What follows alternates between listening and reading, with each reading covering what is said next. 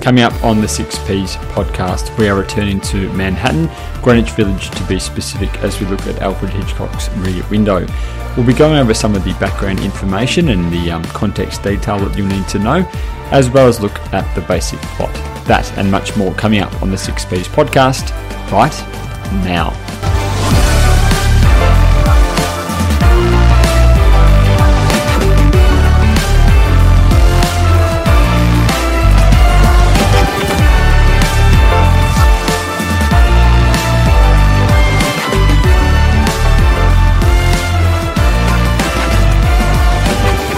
Hello and welcome back to the 6Ps podcast for another edition. We are in revision mode as we speak. Probably when this is going to be dropped, it's about 5 or 6 weeks before the English exam. I definitely understand you've got 3 or 4 other exams, maybe even 5 if you're doing a couple of maths exams as well. But English obviously is the most important one. October 30 is the date. It's 3 hours and of course 15 minutes of reading time, but you've got the next few weeks really to focus on revising. And today's the first of 3 podcasts to do with Rear Window. In the next couple of days, you'll get a podcast on the key characters and themes and one on writing a text response essay. But today we're going to be looking at the background information and the basic plot. If you would like to get in contact, you can do so via email. It's probably the best way to do that. Email address is 6pspodcast@gmail.com. That's 6pspodcast@gmail.com, and I'll be happy to answer any questions that you have. I know a couple of people have been asking me to do podcasts on the text that they're doing in class, so we'll see if we have time to get to that, but we're going to focus mainly here on Rear Window, especially over the next week. And I guess when we start talking about Rear Window, we have to start with the director, Alfred Hitchcock. He's one of the most well-renowned directors in the world of all time, really.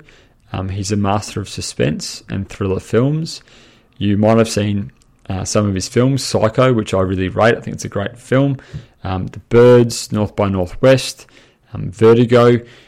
If you are a fan of San Francisco, I'm not really, much more an East Coast sort of person, but Vertigo is a great film about San Francisco, some really good footage there. Definitely these are sort of films worth watching to get a really good perspective of how Hitchcock works, but I'm obviously very aware of time, and I know that you would have already watched, or rewatched, I should say, Rear Window once, if not twice, over the break. And this leads us into the time period, which is the 1950s, and this film was released in 1954. So we're looking at American society, particularly metropolitan society being New York. We're looking post-World War II, where America came off really well. Obviously, they were victorious in World War II. Germany and Japan surrendered in 1945. This is sort of 5 to 10 years after that. When we look at the 1950s, we think about women in the workforce. So during World War II, they were very prominent in factories, particularly providing or making ammunition, clothing, food for the soldiers. And when World War II ended, many women were reluctant to return to their home lives. They were keen to continue working and making an income. And this is reflected, I guess, in the character of Lisa Fremont, who works for a fashion magazine. We know that women are largely dependent on men, and in fact they were expected to give up their careers when they married. So we obviously know that Lisa values her job quite highly, and it's interesting how Jeff views Lisa's job. Obviously he looks at what she wears and he sort of ridicules her when she explains what happened on her day. In fact, he actually laughs at her when he suggests that he could work in a fashion magazine. If we look at marriage as well, Jeff sort of views that as a bit of a prison. He doesn't want to marry Lisa because she's too perfect. Really interesting when we look at that as well, the idea that he sees marriage as him giving up his job. You know, he'd have to give something up in order to get married, which is interesting because that's what women were expected to do. There's a bit of irony there as well. When we talk about American society as well, we're talking about quite a conservative society. So America is in the midst of the Cold War.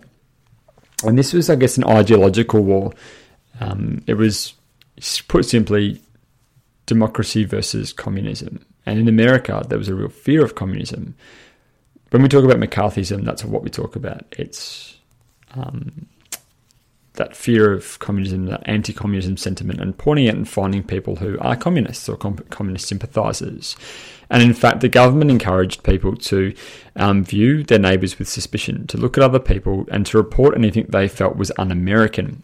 And obviously we know, by looking at The Crucible, we know that Arthur Miller was sent to HUAC, to the House of Un-American Committees. And this leads us, I guess, talking and looking at voyeurism, which is, I think, probably the most important theme in the film. So the idea of voyeurism is looking at other people, living vicariously through others. That means sort of, I guess, attaining your values, satisfaction, gratification by viewing other people. Jeff does this throughout the film because he has a lack of a job and therefore a lack of a purpose. It sort of leads him to voyeurism. And, this does become his job. And anytime he's questioned about what he sees or what he thinks, it sort of impacts on his masculinity, and he takes it really, really personally. But we'll look at voyeurism in a bit more detail next time. For now, let's have a look at the basic plot. So, the establishing sequence shows to the audience the whole neighbourhood and characters within this Greenwich Village neighbourhood. Greenwich Village, of course, is in New York. This is the establishing sequence, I should say, is one of the few times or few scenes where Jeff is not present. So the majority of this film is done so from within Jeffrey's apartment. You might think already about what specific scene or scenes aren't shot from his perspective, from his apartment. Have a think about that. But we have LB Jeffries, who is our protagonist, and we know his name is LB Jeffries because it appears on his plaster. He's stuck in his apartment after hurting his leg at work. He is a week away from getting his plaster cocoon off, and he has a discussion with his boss. And as he's having a discussion with his boss, we see him looking at his other neighbours. He looks at Miss Torso, who's dancing. He looks at some sunbakers up on the roof, and he also looks at the Thorwalds, the married couple from across the road. In fact, when he talks about marriage and marriage involving sort of a nagging wife, he talks about this as he's watching them and as he's watching the Thorwalds.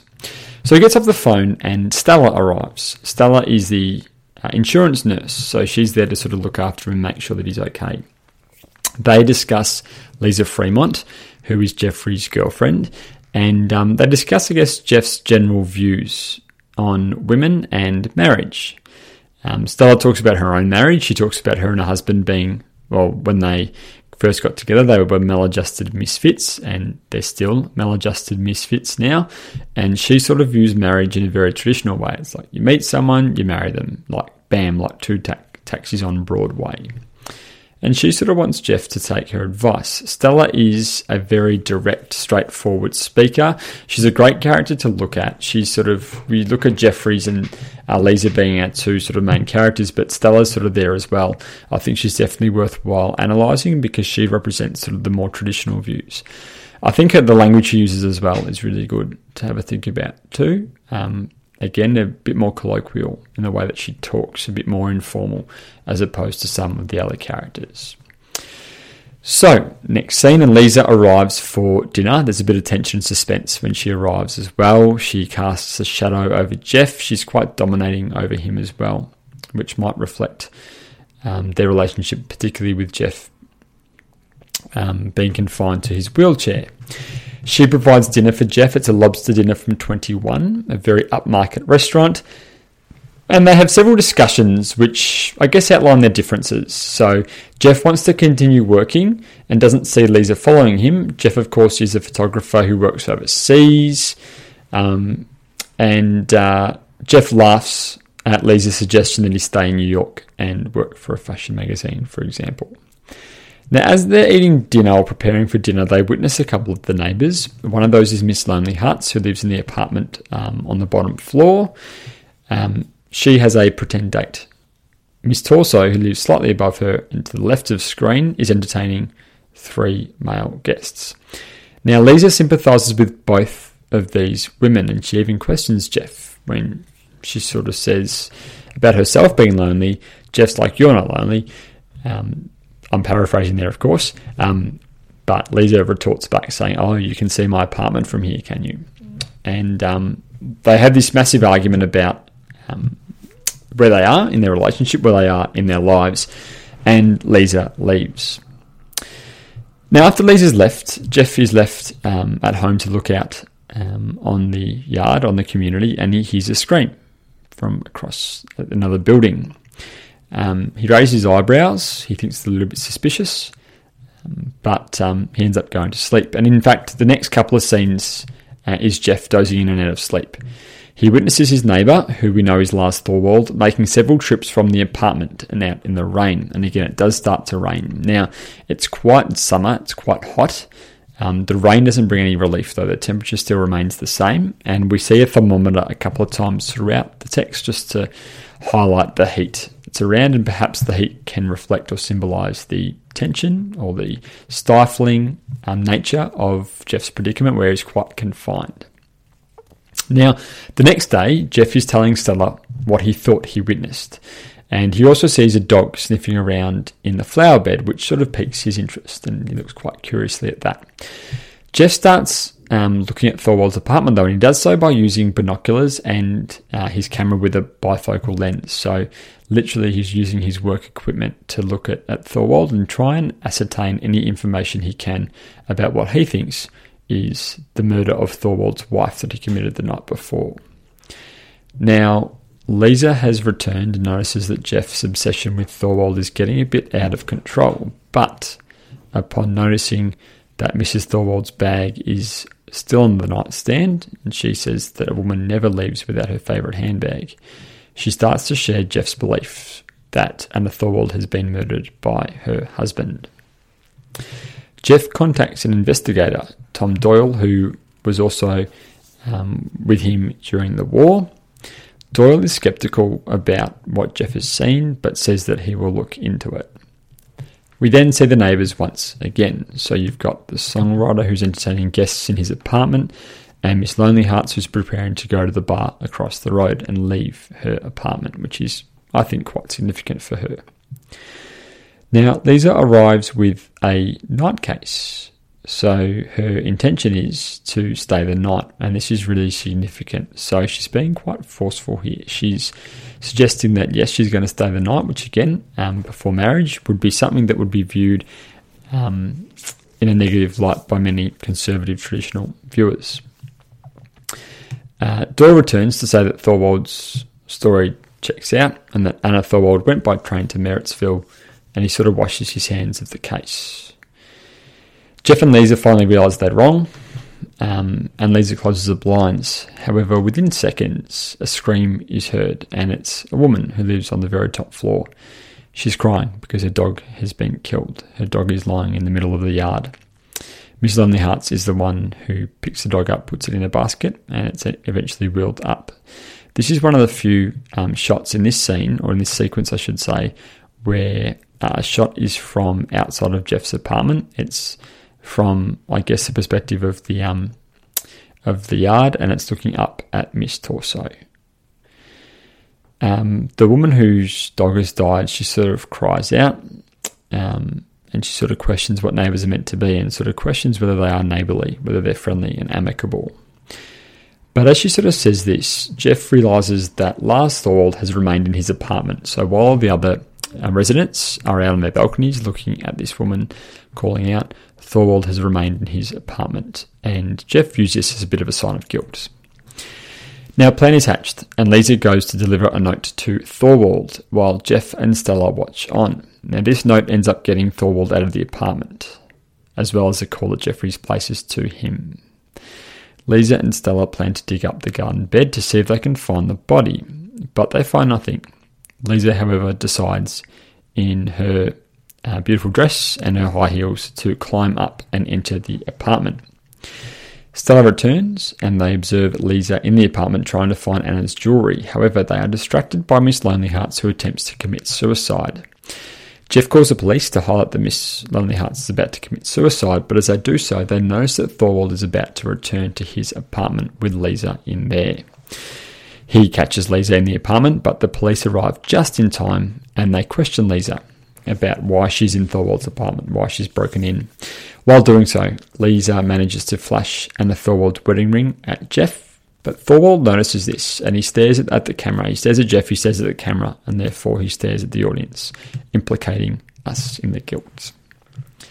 Jeff sends Stella, to bail Lisa out, and Jeff tries to contact Doyle, but he's out. He gets his wife and leaves a message. The phone rings in Jeff's apartment shortly after, and he assumes, of course, it's Thomas Doyle calling him back, but no one answers, and he realises, it's Lars Thorwald. Now, Jeff is alone in his apartment, and he hears Thorwald approaching before he enters his apartment. He asks Jeff, "What do you want from me?" As Thorwald approaches, Jeff tries to halt him by blinding him with the flashes from his camera, but eventually Thorwald grabs him and pushes him out of the apartment window, out of the rear window, I should say. The police come in time, but as they're grabbing Thorwald, Jeff falls. And there we see Lisa coming to his rescue. Now, between Jeff falling, it's about 12 seconds before he gets told that Thorwald has committed to the murder and told the police everything they need to know about the murder. So I think it's pretty impressive of Lars Thorwald to say all that in 12 seconds, but good on him. He must be very concise, which is important tip to know when it comes to writing your essays. Be concise, be direct with your writing. And then we have the closing sequence. It shows the neighbourhood and what life is like for all the characters. And again, I haven't spoken about all the characters in this basic plot outline, but definitely watch the film and you can look at the characters like the newlyweds, his hearing aid, the songwriter as well. They are quite prominent and they are characters that you can definitely discuss, particularly when it comes to themes like gender roles, marriage, community and social isolation as well. So we get that similar to the establishing shot. We get the panning around of the neighbourhood before entering the apartment where Jeff is sleeping. He now has 2 casts, both his legs are injured, and Lisa is sitting there in her pants. She's wearing the pants, you might say. Yes, that's been done to death, I know. And she's reading about the Himalayas. She notices Jeff is asleep and she pulls out a copy of Harper's Bazaar magazine.